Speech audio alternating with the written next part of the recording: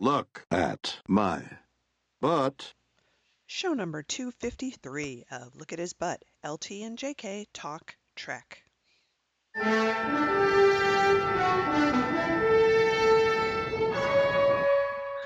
Well, listeners, it's time for another birthday present. Doesn't it seem like we're doing presents all the time? It should be like hobbits. We should just be doing presents all the time, every day. Well, who deserves them more?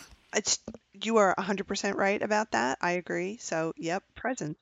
We deserve lots of presents. Speaking of hobbits, though, when I listened to the last show, I was laughing so hard all over again over the idea of career day in Middle Earth. I was too, because I had forgotten that we had that discussion, and it was and then it got totally out of hand.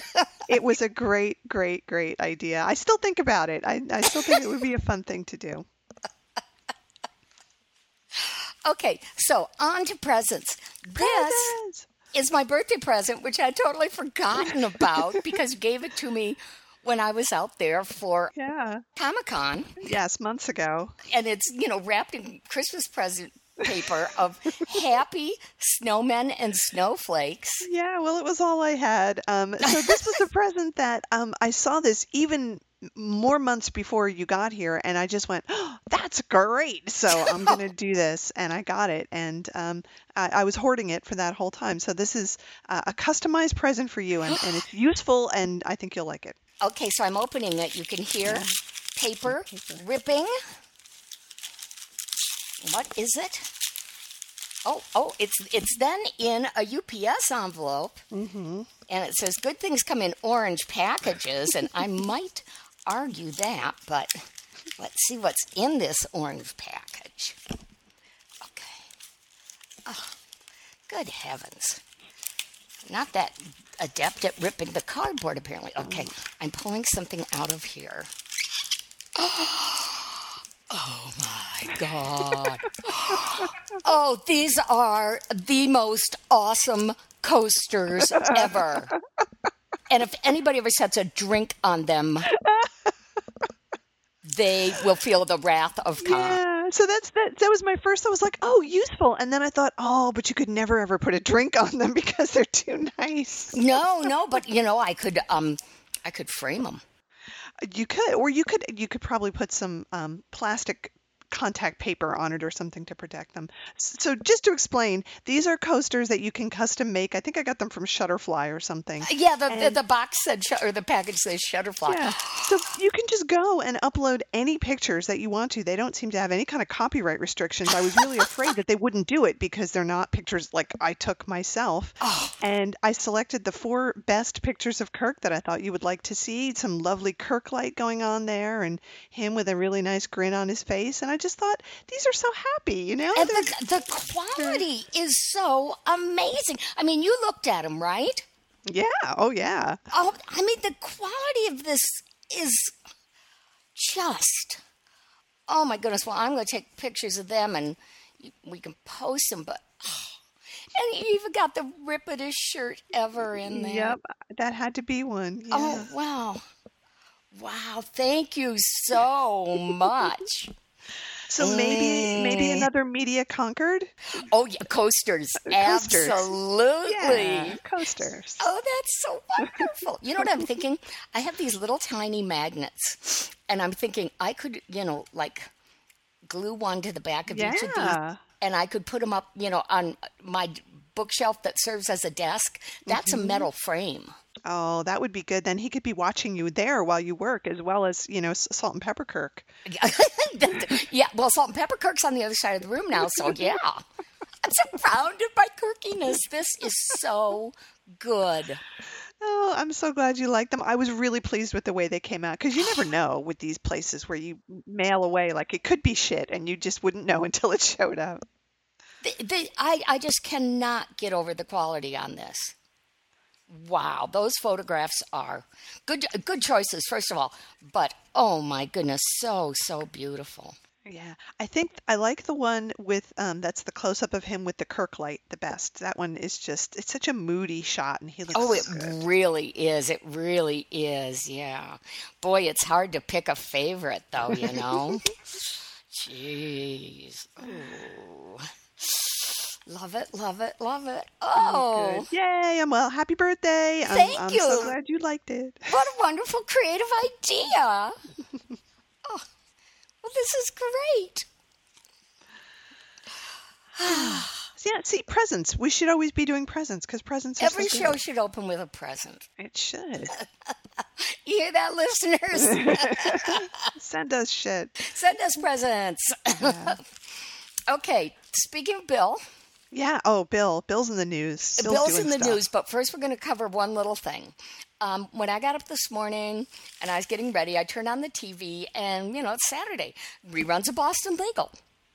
And I know you didn't watch it the way I did, but there are certain episodes I remember very clearly, and they were showing the one where it's a fairly early episode because Shirley isn't even in them yet.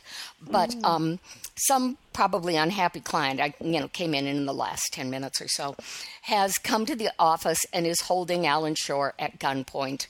Oh, I remember that one. Yeah. Okay. And everybody's hiding in their offices, and Denny's in his office, and two of the female associates are with him. And for reasons maybe explained, maybe not, he has a rifle that he keeps in his office. Yes, I under remember his that. desk, in his closet, whatever. Yeah. And he says, okay, when I say pull, you open the door. And they're going, no, we can't do that, and everything. He's like, nope. He sits down in his chair, he gets in position, everything, pull, and they open the door, and bam, and he takes the guy down. He doesn't kill him, but, crisis over. And the best part then is he slowly, not slow motion, but just walking slowly, struts out of his office, so pleased with himself. And I thought, this could only be better if they played the has-been music. They wouldn't even have to play the spoken word or the background singers, just that hook has such a Western thing going on, Yeah. So that was a great way to start the day. I completely agree. That I had forgotten about that until you said it, and that was such a good scene, and it was so good for that character. And Bill played it, I think, exactly right. Well, and the thing is, every now and then I do catch some Boston Legal in reruns or whatever, and every time I am struck once again by what incredible and solid character work Bill did all through that series. Yep. Just, doing his job and being great at it. Yeah, doing his job and bringing something new. Imagine, how many takes they did and how he did it slightly differently every time. Just to That make it would be interesting. something to see, what ended up on the cutting room floor, just because nothing wrong with the take, but that's just not the choice the editor made. It would be really interesting. Yeah. Yeah. Cool. Oh, that's good. How nice to see that. I should check to see if Boston Legal is on because I'd like to see some of those again. They were Yeah. good. They were very good. Cool. Well, thanks for that. Well, thank you, TV, for once bringing joy to me. Speaking of Bill, Yes. Bill is a busy, busy man. Oh, my God, he's in the news so much. Thank goodness. He's doing everything. What he's doing right now is he's representing a solar-powered Bitcoin company. No. And all I could think about as I was reading these articles was that he has no idea what this is, right? Like, Well, even like a year ago or so, wasn't he saying that's, woo-woo or something? Yeah, he was. There's a quote from him. So here's an article from your very own Chicago Tribune. Okay. Saying Captain Kirk might be able to discuss the properties of dilithium crystals and give directions to Rigel 12, but don't ask him to explain Bitcoin. And this is what Bill says. The concept is so, I guess the word is, bizarre. You have to blank your mind and say, what is blockchain again? How does mining operate again? The concepts are really strange, and yet, when you begin to grasp it, it makes sense. Now, I think For he's maybe lying. all of 3 seconds, but go For ahead. 3 seconds. It doesn't make any sense to him. So I am just astonished that he's gotten himself involved in Bitcoin, and we won't take the time to explain about Bitcoin, but it's basically unregulated currency that fluctuates between being worth 2 cents per Bitcoin unit to being worth, $7,000 per Bitcoin for no particular reason, and it just goes up and down, and people have made and lost millions and millions of dollars on it. So not exactly what you'd call a safe investment, I would say. Yeah. But definitely here we go. for speculators. So here's Bill is the spokesperson for Solar Alliance, Vancouver. So it's a Canadian company. It's a developer of alternative energy projects. Announced plans to build a solar-powered Bitcoin mining operation in an abandoned southern Illinois factory. So it's a Vancouver developer who's going to buy an abandoned U.S. factory and use it as a solar-powered Bitcoin mining place. Did you see how he got involved with this? No, how? It says near the end, Shatner, who got involved with Solar Alliance after it installed the solar panels on his California home. So he liked the guys who did the solar installation, and somehow they talked him into being a spokesperson for this. Well, yes. But he says he's in Chicago a lot. Have you seen him? Why hasn't he been hanging out with you? I don't know. I don't know. Well, that's a problem I just hope right there. he has not put money into this. Yeah, me too. If spokesperson, is one thing, like, Priceline and stuff, but I'm thinking Bill is money smart enough not to be putting his money into anything. Yeah, I would think so. So to continue the paragraph you were just reading, Bill says he might check out the mining operation in person once it's operational. He says, I might very well do that. It's an interesting idea to see it work because ... It's so esoteric that it's difficult to understand. What a great spokesperson. So this is, they've explained it to him, I don't know, 8 or 9 times, and he still doesn't get it. So this is the best that he can come up with when, called upon for a quote. It's difficult to explain it. It's really esoteric, but it's a good idea, trust me. I really hope they do some commercials. Oh, where he says that? That's his pull quote, right? It's total woo-woo, but, you might like it. Yeah, when you grasp it, it begins to make sense, kind of, sort of. Oh boy. All right. So that's what Bill's doing there. So when he's not doing that, he's doing other things, like he's appearing at Shore Leave of all places. That so freaks me out because, the back in the day when I was going to the Shore Leave, it was a wonderful con because it wasn't run by Creation. And they took over, a whole hotel, which had the worst air conditioning, heating system in the world. But, it was completely fan run. They had no money. They never could get big names. The whole thing was about fan panels.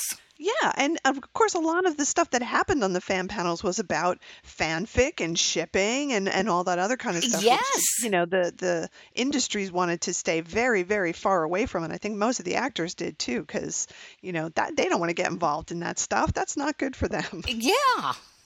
But Bill is going to Shore Leave. Yeah, it's crazy. And they got a lot of other stars to show up, too. They have Ming-Na Wen, who's from Agents of S.H.I.E.L.D., and other people from Deep Space Nine and people from Stargate. That's quite a roster. So different from what it used to be. Amazing. Right. I'm wondering, does Shore Leave now have some backing? Is it no longer fan run? I don't know. It says in this article, so this is an article from the York Daily Record, which is quite good, actually. It focuses on some local people who go there a lot. And it gives a very nice overview from a fan's point of view. And it says it's what started as a fan-run, Star Trek-only single afternoon gathering in 1979 has blossomed into one of the most successful non-corporate conventions. Wow, okay. So, it's run by the Star Trek Association of Towson, which is a town where there's a college. It expanded beyond the Star Trek universe when demand called for it in the 1990s, and it's continued to grow. It's 3 days, but apparently it's still run by fans. It's not run by any corporation or official organization. So that's awesome that they've continued to do that. Very cool. Well, that really is, and I'm just wondering how they got these names, and especially Bill. Bill is the biggest name of all for a con. Yeah, exactly. One of the fans they interviewed in this article said, let's see. We resent the implication that we'll never have girlfriends or get out of our parents' basements. Like just to address the common perception of fans. And then he says the tide has turned, as has Shatner's willingness to appear at such conventions. The perception has been helped in part by shows like Big Bang Theory that have normalized the lifestyle. And he says geek culture has taken over the mainstream. It doesn't say how they got Bill to agree to do this, but I guess, for his agent, it was enough exposure, enough fans were lined up to see him, and they had the money, of course. Well, yeah, it is their 40th anniversary. Somewhere in this article, this guy said it's definitely more fun than going to a professional convention. And I would say yes. I would think so. I always had more fun at, Friscon and stuff than I did at the Creation Cons. So that's super cool. So I hope we'll see some good reports about what he's going to do. I think it says he's doing a couple of talks and an autograph session. Oh, so wow. he'll be doing stuff. Yeah. Maybe he'll tell some different stories this time around. Yeah. Oh, July 6th. Wow. Yeah. In Maryland, Baltimore area. Same hotel as always. That is very exciting, and I say congratulations to them for 40 years and for getting the biggest get of them all. Yeah, that's fantastic. That is great. Okay, so speaking of Star Trek conventions, and I'm going to put that in quotes, here was a good article that's in the Kelowna News, which I believe is in Iowa. Wow. And this is about TrekFest, which they're having in Riverside, as they always do. Mm-hmm. It's on June 29th and 30th. Oh, so very, very soon. Very soon. It's TrekFest 24. And no, it says it's 34. There's 34. Sorry. Yeah. I couldn't read that. Get There are up too on many your X's. Roman numerals, woman. Oh, it got me confused. One of the year's highlights will be Star Trek historians John and Maria Tenuto, which is awesome. I think that's great. I think they're going to have such a good time, and people are going to be so eager and pleased to hear what they have to say. They're such good speakers, and they always talk on just wonderful topics. The titles of the one thing is Thriving on Limitations, The Making of Star Trek II, The Wrath of Khan, and that's a great way to approach that. Well, that is one of my things, is that, having these limits, you've got to work with what you got. For me and for many people, always, perks up your creativity. It always spurs it, I think, it's great. It says that they're going to have a multimedia presentation. It includes more than 100 rare and never-before-seen photos to paint the incredible picture of a company of actors and artists whose talents combine to create the legendary film. On the podcast, I talked about seeing him do a kind of a similar thing for Star Trek IV when he was at a con here in the Bay Area. And of course, that Star Trek IV takes place in the Bay Area. And it was such a good talk. He showed all these great pictures, and he cited all these newspaper articles that had appeared here at the time that had little tidbits that didn't quite get into other places. It was just fascinating. And I heard stuff that I had never heard before. So his talks and their talks are just wonderful. Well, I just say, what a week for Star Trek conventions. Wouldn't it have been fabulous to be able to just take the time off, do the Iowa convention, then, come back here to Chicago, kick back for a few days, then tootle off to Maryland. And I know. We could have put Ticonderoga there to kick it all off. Right. Yeah. There's so much Star Trek. Which is good. It's awesome. Well, let's do one more newsy item that's also about Star Trek. Okay. Which is so very exciting.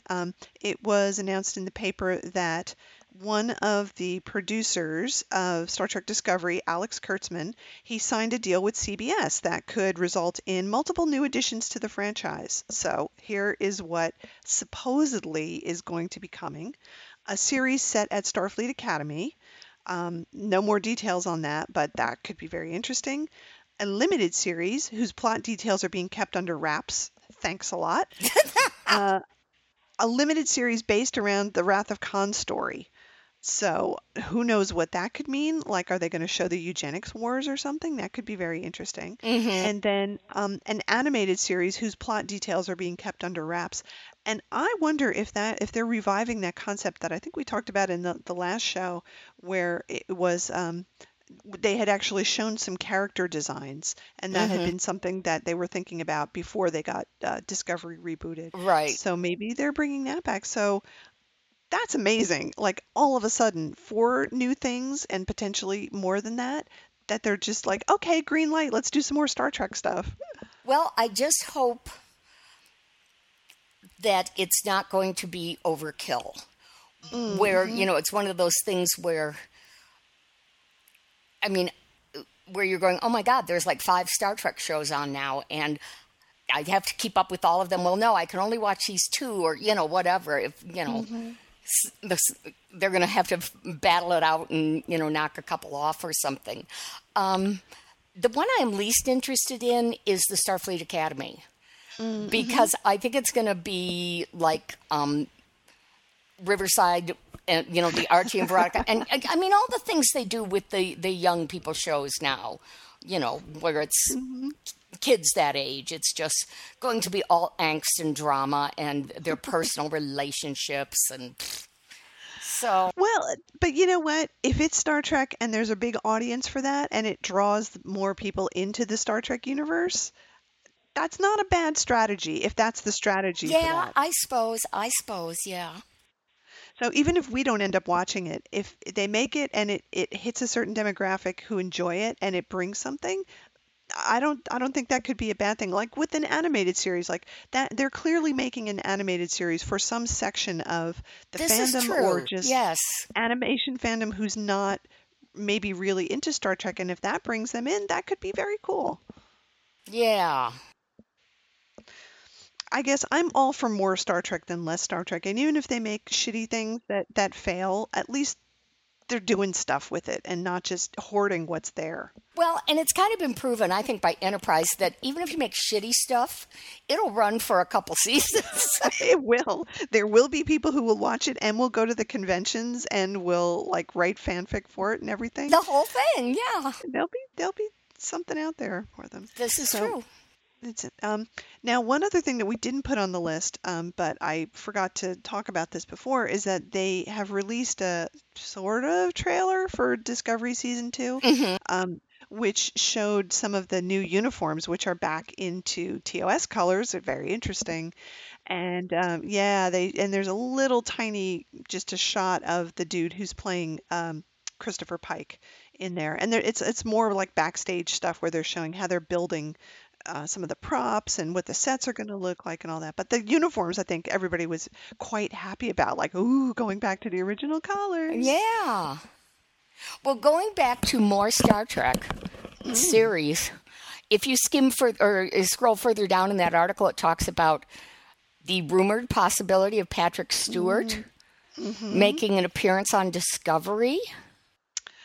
And That, I they're don't know, saying, man. I mean, that's one rumor, is Patrick Stewart. The other is that he's going to reprise his role as Jean-Luc Picard. And Maybe. I don't maybe, know. I'm sorry, I forgot to bring this article to your attention, but there was one about, well, here's like 4 or 5 different ways they could do it. And one was so convoluted. It involved Sarix Katra enabling Jean-Luc to travel through space and time or something. It was so bizarre. Oh, don't do that. I That's know. not a good I idea. know. Maybe he could just be the voice of the computer or something. Oh, that would be all right. Maybe he could be like a hologram somewhere. That Yeah. help me, Obi-Wan. You're my only hope. That would be all right. I would be okay with that. Turn Is that he damn done thing with off. Star? Yeah. But is he done with Star Trek? I mean, I haven't read any interviews with him where he said definitively, like, no, I will not do any more Star Trek, or yeah, I'd be happy to do more Star Trek. Do you know? Well, he recently said, and I don't know where he was, but somebody brought up Star Trek apparently, and he said, I may have something big to say about that soon. Huh. Okay. The other thing that's interesting is he was interviewed in an article about the work drying up for actors when you hit a certain age, and he was saying, after he, I don't know, quit being Magneto or whatever he was, he says it's like nothing. So interesting. Well, I think he and people like Ian McKellen, to a certain extent, have the luxury of being able to create things for themselves. Like Patrick Right. Stewart had that cable series that was on that I can't even remember what it's called, where he was like an obnoxious talk show host, Oh, yeah. and which is supposed to be very good. But he made that happen. Nobody offered that to him, I don't think. I believe he was a driving force behind it. So Right. yeah, it's nice for them if they are able to bring things to life that they really want to be in. But it's like, well, frankly, it's like roles for older women, of which Yes. there are fewer than roles for older men. At least if you're an older man, and they want you in the movie, then you get paired up with some 20-year-old girl, right? Older for women happens much earlier than it does for men. Speaking of which, just as an aside, I saw this tweet and I had to verify, but it's true. So Sunset Boulevard, right? Yeah. Great movie. Norma Desmond. Do you know how old Norma Desmond is supposed to be in that movie? Well, she was in Silence, and the movie was in the 50s. 50 years old? Yes, she's supposed to be 50 years old.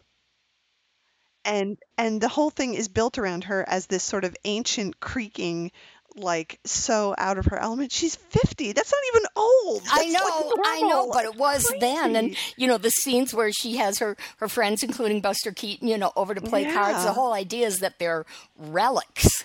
Yeah, just so old. And to me, that's like, oh, they must be 90. And then when I was like, oh my God, she's only supposed to be 50. That's crazy. Did you see Amy Schumer's sketch a couple years ago about Julia Louis-Dreyfus's last fuckable day? Yes, I did. Oh my God, was that right on the mark or what? That's the way it is. Absolutely the way it is. So it's nice when you do get to see characters cast that way. I was just thinking when you were talking about Boston Legal, how I know I rhapsodized about this at the time, but seeing Candice Bergen in that role was so good. Like, oh man, she was great. And she was older, like looking at her, you could see she was older, like she wasn't 50, right? Like she looked like she's more like 70. And they didn't try to hide it, and they didn't use Vaseline lens on her. Yeah. And yet she was like treated just like any other woman. People respected her, and James Spader had a crush on her, and Yeah. it was fantastic. I loved that. I Yes. wish they had women like that in every show all the time. Yes, and she was tough without being a cold bitch.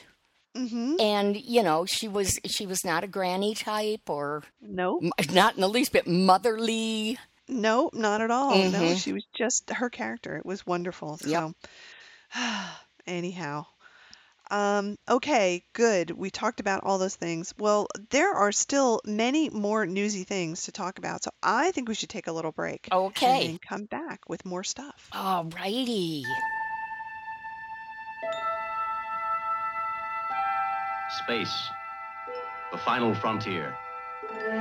These are the voyages of the Starship Enterprise.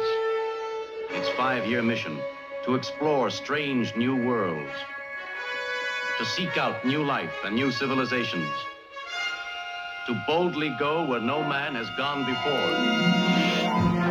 Listeners, we would love to hear from you. Send us email at lookathisbutt@gmail.com or look us up on Facebook and leave us a comment. Tell us your Trek news.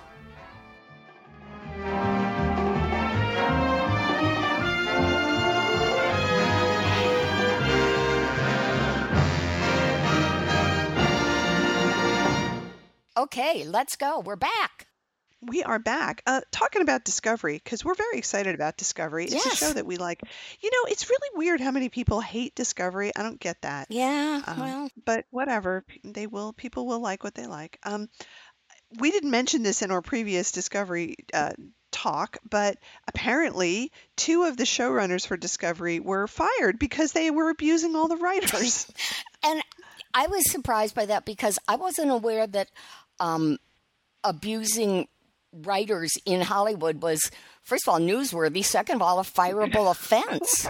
Really? It's more like business as usual. Well, yeah. And I mean, there's, you can go all the way back to F. Scott Fitzgerald and even earlier, all the playwrights who went out there and were like, oh my God, they've destroyed me. So, yeah.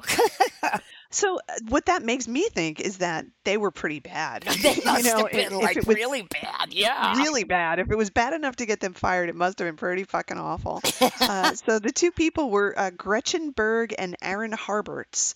Let's see. According to an exclusive in the Hollywood Reporter, they ran into budgetary issues with season 2, no kidding, and allegations of staff mistreatment. The two are longtime collaborators with Discovery's original showrunner Brian Fuller. Sources say that the decision to oust Berg and Harberts were based not on the creative, but instead for leadership and operational issues. They had become increasingly abusive to the Discovery writing staff, with Harbert said to have leaned across the writer's table while shouting an expletive at a member of the show staff. Doesn't say what that was. Oh. I think the next bit is probably a little bit worse for them. Multiple writers are said to have been uncomfortable working on the series and had threatened to file a complaint with Human Resources or quit the series altogether. After hearing rumors of HR complaints, Harberts is said to have threatened the staff to keep concerns with the production and internal matter. That's the way to handle really that. Exactly. People are going to complain, threaten them about your behavior. Yes. Good. Yeah. So maybe that was why they got fired. So, Kurtzman, as we were just talking about, he's the guy who just signed that deal with CBS to bring some other things to light. And they've promoted Akiva Goldsman from production. So he's going to be taking over a lot of the show running. So interesting. I've never heard of Goldsman before. Yeah, he's been associated with the show. Okay. He's a producer. He's had some issues, but we'll just have to see how it goes. We don't know. Yeah. So all the drama all the time happening. Yes, it is. We will be on top of this and seeing more as it happens in case anything else comes up. Maybe they'll get rid of that Sarek. Do you think they'll kill him? No, but I mean, send him off on a mission or something, They should. Journey to Babel was on the other night, and I watched most of the last half of it. That's a really good episode, and also Mark Leonard is so good as Sarek. He's just the best Sarek that there could possibly be. Well, I know, but I'm telling you, first of all, this Sarek is badly written. The stuff they have,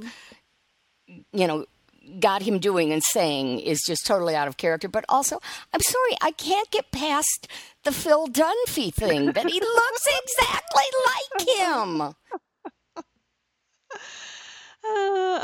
Well, I mean, that's my thing. I haven't heard anybody else bring it up. It's true. It might be your thing. I hope they give him some different clothes next season and he doesn't look so much like Elrond. But we'll just have to see. I'll have to see. I haven't heard any other news about Discovery. I don't even know when the next season is supposed to be starting. I think it's at the end of the year, but I could be wrong about that. Anyway, more Star Trek stuff because there's just so much Star Trek stuff. There is. There are some new books that we'll probably end up getting, and one of them is called I Am Captain Kirk, and it's a little golden book. I love little golden books, and this one just looks so delightful. What an idea. It looks so wonderful. And like you were saying, well, we may have to get it. Well, I may have to get two because one is definitely going to my little nephews. They are at the perfect age. And I don't know what the plant is behind Captain Kirk on the cover, but I love it. I love that it's got like beard stubble, like cartoon beard stubble. There's so much good about this. Okay, so it's Kirk, so very cartoony Kirk, yes, standing in front of this, as you say, purple tentacled thing with beard stubble. Almost doing jazz hands.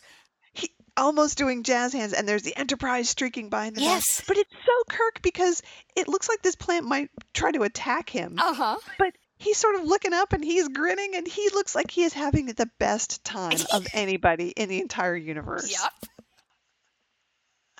I love it. It doesn't really look like William Shatner, but that's okay. That's that doesn't okay. matter. It's actually a little more the first time I saw it, I thought it was very Buzz Lightyear-ish. It is. I agree with you. It definitely has that feeling. It's a beautiful illustration. Like, I would be happy to have that just in a little frame, that picture right there. It says, I Am Captain Kirk is a book written by Frank Barrios. There's also going to be one called I Am Mr. Spock, written by Elizabeth Schaefer. They're hardcover, 24-page illustrated publications meant for children under 5 years old. Good. Here's the description. So for the Kirk one, it's whether making strange new discoveries at the farthest reaches of the galaxy or facing off against Klingons or other alien races, find out what makes Captain James T. Kirk the most famous starship captain ever. Star Trek fans of all ages will love this little action-packed golden book featuring Captain Kirk and the crew of the USS Enterprise from the classic TV series in a unique retro art style. I love it. I think it's going to be great, and the cover for it is just the best thing. And it's wonderful. It's according to this article, it's not available for pre-order yet, but its release date is January 8th. Okay. So it should come up for pre-order fairly soon. Yeah, I want one. Oh, so I cool. want it too. And like I said, the little boys are getting something from Aunt Patty. Now, the other book that's being released that goes along with this in a way is one, and this is March 2019 release. Okay. And it's by Dayton Ward, who is a very he writes quite prolifically in the Star Trek universe and is a very funny writer too. His book is called Kirk Fu: An Introduction to the Final Frontier's Most Feared Martial Art. I agree. It's a combat manual illustrated by artist Christian Cornea, and it's through a publisher called Insight Editions. And it just looks amazing. The little excerpt here shows Kirk fighting Khan. It's very obviously Khan. Yes. And he's doing the double fist hi-ya there, which I really like. Yes, it's like you hit him twice. And so the panel on the left, it's a black and white line drawing, shows him actually hitting Khan, and then on the right it shows you how to do that move. So it's like you come at your opponent, you put your two hands together, you stamp your foot down at the same time that you hit him with your two fists, and then you pose after you do it, which I really like. It's awesome. I will read the blurb. Yes, it's wonderful. That's right, kids. Star Trek Kirk Fu: An Introduction to the Final Frontier's Most Feared Martial Art is part how-to and part loving tribute to the mighty Captain James Tiberius Kirk and the fighting moves that made him a Starfleet legend and a hero to so many a fan. Within the pages of Star Trek Kirk Fu, and in addition to standard, quotes, punches and karate chops, you'll also learn all about such classic moves as the double clutch, rolling thunder, and the Jimmy Wallbanger. I'd love that one. I'd start limbering up now if I were you. Absolutely. Accompanying my pithy descriptions and other text will be the stylings of artist Christian Cornea, who has worked for Insight Editions on various projects, including creating all kinds of awesome stuff. The book will feature color illustrations as well as black and white drawings that show how each move is executed. Oh. I can't wait. I know. What a time to be a Star Trek fan. This is great. Such good stuff.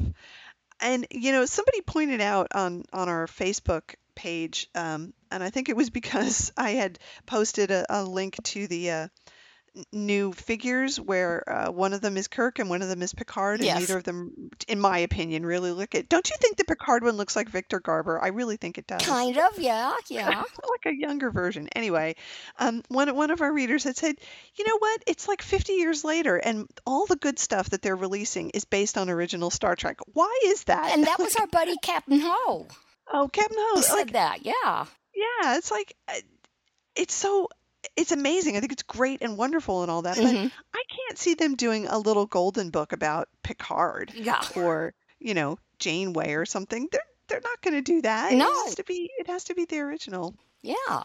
And the next thing we had to say was very much in the same vein, which is that IDW, who is a wonderful comic publisher, is teaming up Star Trek and Transformers in a comic, and the way they're doing it is that they're using the animated Star Trek. I know. Which I think is a fantastic decision, a really fantastic decision. Let's just take those, characters from what I guess 40 years ago when they were doing it, and let's just stick them into a comic book. It's great. Yes. And that means Lieutenant Maress is going to be in there too, and she's going to be fighting some robots. They have the covers, I guess, of or maybe just one cover, and it looks pretty good. I'm not a huge Transformers fan, but I can see that this would be a pretty good pair up to take it all spacey and that happening out in the universe and in the cosmos. That's right. Wow. It's going to be 4 issues. So it's like a limited story.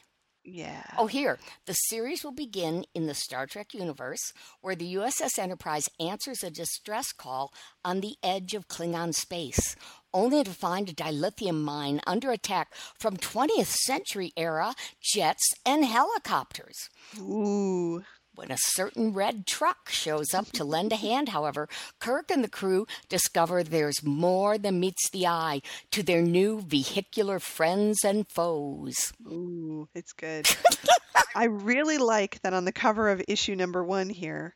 Are these 2 separate issues? I guess they're variant covers. Anyway, one of them shows the Enterprise team sort of running toward the camera, and we've got Kirk in the middle, Spock to his right, and then Uhura, and then to Kirk's left we have Maress, and then we have McCoy. So 3 guys and 2 women on the cover, and I totally approve of that because they could easily have not done that. And I'm glad that they did it.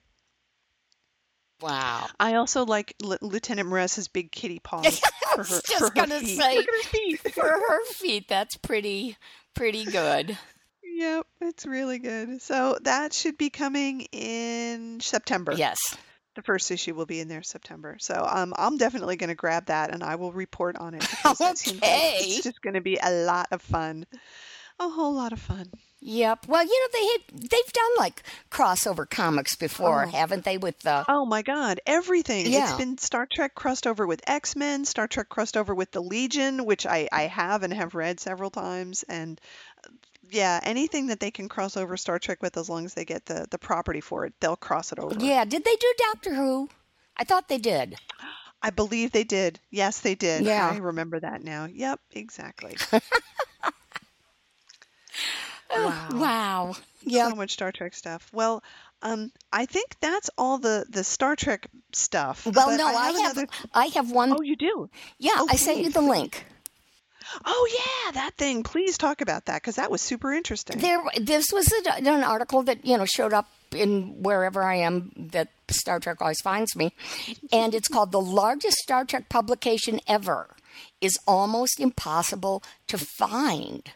But this person who wrote the article said I thought, they're talking about, the chronology, the encyclopedia, those things, both of which I have. And, they're very comprehensive reference guides.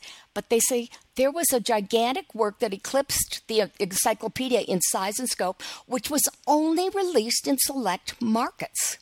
Yeah, like England. The official Star Trek fact files, published by G.E. Fabry, was a collection of 304 magazines released from 1997 until 2002 in the UK. Each issue consisted of 24 cards that could be sorted out and placed in binders. I'm trying to find if there's like an example of what the facts were. Yeah, I didn't see that. There's some photographs of the binders, but Yes. I'm not seeing any pictures of the actual fact cards. There's pictures of the magazine. but Right. not the It says cards. if you managed to gather the whole thing, you ended up with 7,296 pages of Star Jesus. Trek info. That's crazy. That's amazing. I like that in the article, the guy who wrote this said that you can buy them on eBay in the UK, and you can find all 304 issues for like less than £100, but to ship it costs $500. Oh my God. Because it weighs 100 pounds. Wow. It says, has, lovely illustrations and just amazing. Yeah.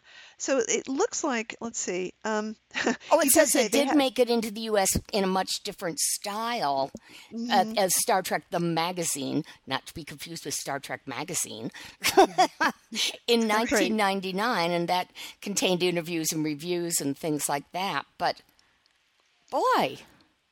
It's pretty amazing that they had this. I never heard about this before. I had never heard of it either. and he even says that scans of fact files are spotty, so you can't even like find them, like if you just wanted to see what they look like.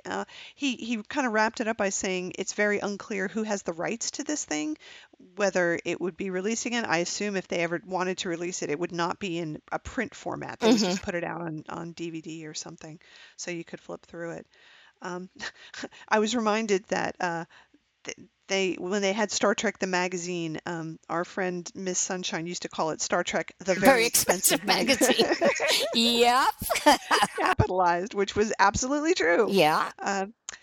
He says Star Trek fact files have a bit of a reputation for inaccuracy. There's plenty of canon material within them, but there's also quite a bit of apocrypha. And I wish that he had cited some examples of that, because I'd really like to know, like, what kind of stuff is in it. Well, do we have any British listeners who can maybe fill us in a little bit? Maybe have seen this, maybe have, parts of it, or anything you could tell us. We'd love to know more.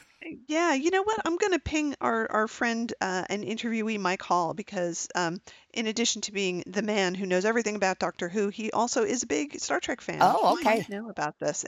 Actually, if anybody had this, it might be him. Wouldn't that be amazing? It would be. Well, I'm going to ask him and see what he has to say. Yes.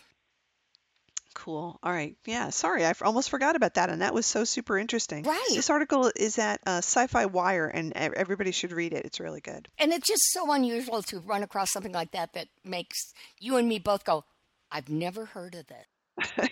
Yeah. In 50 years of Trek, Yeah. Like, and who put it together? Like, I want to know who actually wrote the things. Yeah, who's did they this have... Fabry Publishing, Yeah.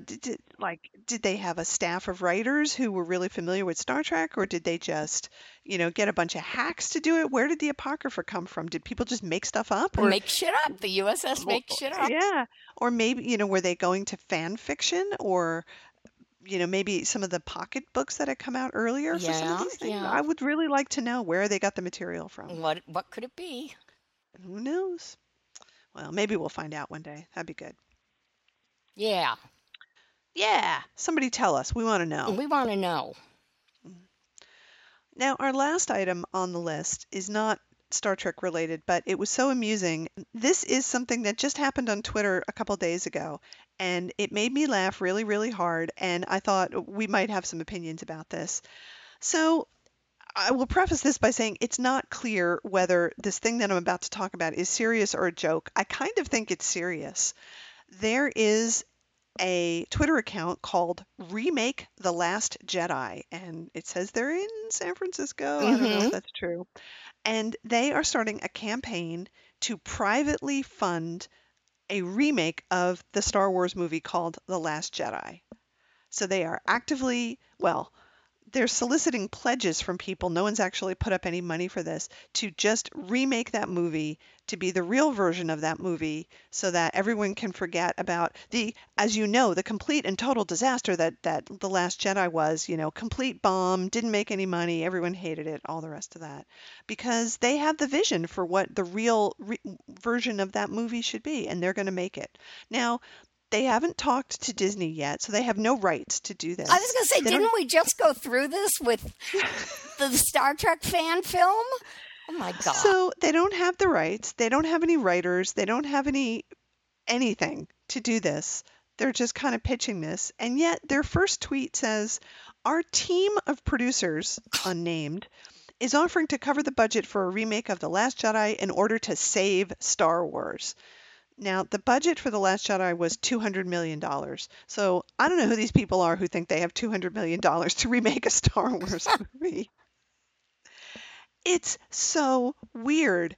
And if you look at the Twitter account, there are just streams and streams of tweets about why the movie, The Last Jedi, was the death knell for Star Wars, and it was awful, and everyone hated it, and it was so unsuccessful, and now it's going to torpedo the whole Star Wars franchise, et cetera, et cetera, et cetera.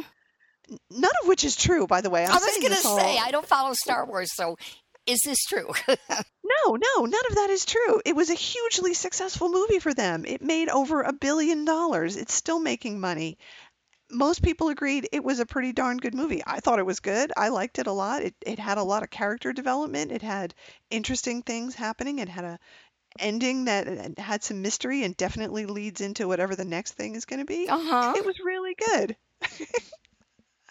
So it's crazy to me that these people, like, do they really think that they're going to be able to sit down with Disney and Disney's going to go to them, you know what, that last Jedi movie, we did a bad job. We're going to let you remake it in the way that it should be made.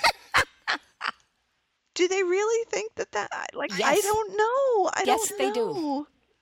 It's so weird. Oh, and also the best part about this is that the way that they're going to write the script is by a committee.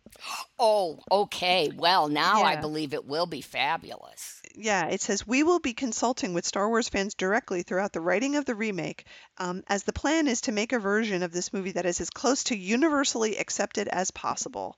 In fact, we want the writing team to be a diverse group of people that both loved and hated The Last Jedi, so we will have an inbox for story treatment submissions and actually hire people onto the writing team from what we receive. So this is your chance to write a Star Wars film. Oh, wow. Here's what they have to say about that. Iron sharpens iron, and the best writing comes from a group of people who have differing opinions but can constructively work together for the best story possible, not just one writer sitting in a room thinking whatever pops into their heads is the best idea. Because that's not how you write anything good, is a writer sitting down and thinking about it. I guess. I guess. It's very weird. I don't understand it. The internet immediately set about mocking this in every way possible, which was pretty good. But it's really unclear about what it means and what they're trying to do. Now, the funny thing is they have a website set up at, I believe it's remakeTheLastJedi.com. Let me just check that. Yeah. remakeTheLastJedi.com, where you put in your email address and then you say how much you're going to pledge. And they're up to some ridiculous amount of money now, like $100 million, because you can basically go on there and say, your name is James T. Kirk and I pledge $3 million. Oh my God. There's no, in fact, I'm going to do that right now. Here. Let me go to the website But right wait, at this moment. but be sure to specify that it's $100 million in Bitcoin. Oh, that is a really good point. That's your currency. Yeah. Oh, they're up to $140 million. Let's see. My email address. What should I use? James T. Kirk. Oh, I'll use James T. Kirk. We'll see if it goes through. James T. Kirk at enterprise.com. Select your pledge total. $10,000. How about that? That's the highest you can pledge. And you can't pledge like in Bitcoins or quattles? No, it's just dollars. Let me try and submit that. Oh, it went through. Great. So now the total just went up by $10,000. Excellent. Oh, I love it. Isn't it great? Isn't it great? They also have on their website, I guess if they ever intend to actually collect money, they have rewards for it. Yeah. So, like, if you contribute $10, you get a ticket to see the remake in theaters. If you contribute $500, you get a personalized lightsaber. If you donate $100, you get to be an extra in the movie. So, clearly they have a good idea of how movies are made. Yeah. Right? Yeah. Yeah. Oh, dear. So it's very weird to me that they would choose to do this. I guess, like, I'm wondering if they thought they could do it as fan fiction. Like, we're gonna be Axanar, we're gonna do this thing, and then realize that that will never happen because Disney is so famously, and Star Wars, Lucasfilms is so famously litigious that they will never ever allow that to happen. So now they're trying to say that they're actually going to go to Disney, and they have a good shot at Disney giving them the rights to remake this particular Really? movie. A good shot, eh? Yeah. They seem to think they have a good shot at it. That's intriguing. It's very, very waiting for Guffman, isn't it? It is. Oh my God, I didn't even think about that. Wow, you just nailed it. You nailed it in one reference. That is exact. Oh my God. Yes, because they're going to go to Broadway with Blaine. Blaine. The story of Blaine. Wow. Wow. Okay, thanks. My mind is just blown a little bit there because that's exactly. I was trying to think of a good comparison, and that's exactly what this is. That's what it is. It's Waiting for Guffman.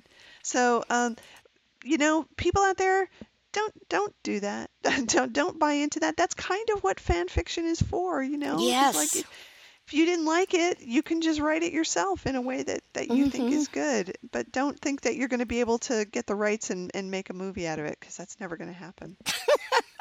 Well, you know what else it's reminding me of is the Futurama episode where no fan has gone before. Yes.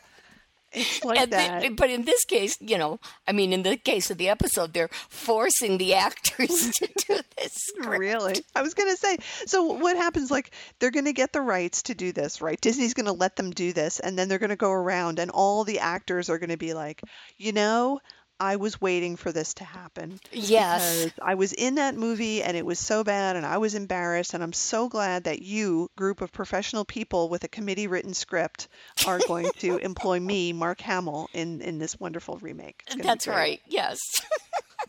And we don't know much about the people who are setting this up, but I'm assuming they're a group of dentists. They could be. They could very well be. Isn't that the Eugene Levy's character? Isn't he a dentist in Waiting for Guffman? Yes! Oh my God! I hope and pray the director's name is Corky. Oh, I hope so. That would be so good. Oh my goodness. All right. It's well, that's called all Waiting for Obi-Wan. Oh, Waiting for Obi-Wan. I just had to let everybody know about that because it's just too weird, and I'm very curious to see what happens. I'm assuming that whoever's behind it will either out themselves or be outed eventually, and we'll know whether it is a big joke. I mean, if it is a joke, it's pretty funny. Yes. But it seems like there are an awful lot of people who are buying into it. Oh, that's sad. Very weird. Very, very weird. Oh, well, fandom is a strange and wonderful place. Yeah. Okay, well, I think that does it for this particular episode of Look at His Butt, the show where we talk about Star Wars and Star Trek and mostly about William Shatner. And presents. And presents. Presents are good. But the presents are about William Shatner usually. That's true. So That's true. I cannot get over how beautiful those are. Good. I'm so glad you like them. So that's going to do it for us, listeners. Please continue to interact with us on our Facebook page because we love it. If you go to see Bill with Wrath of Khan, please send us a report because we want to know how that went. And if you're going to any of these conventions that we've just been talking about, please let us know because we would love to know. Oh, we would love to know. And also, if you have ever actually seen, touched, held, or owned the Star Trek fact files, yes, tell us. Please tell us because we want to know. Yes. So thank you all for listening. We appreciate you. We love you very much. And we will be back soon with another episode of our show. And until then, you all live long and potluck. Yeah. Yeah.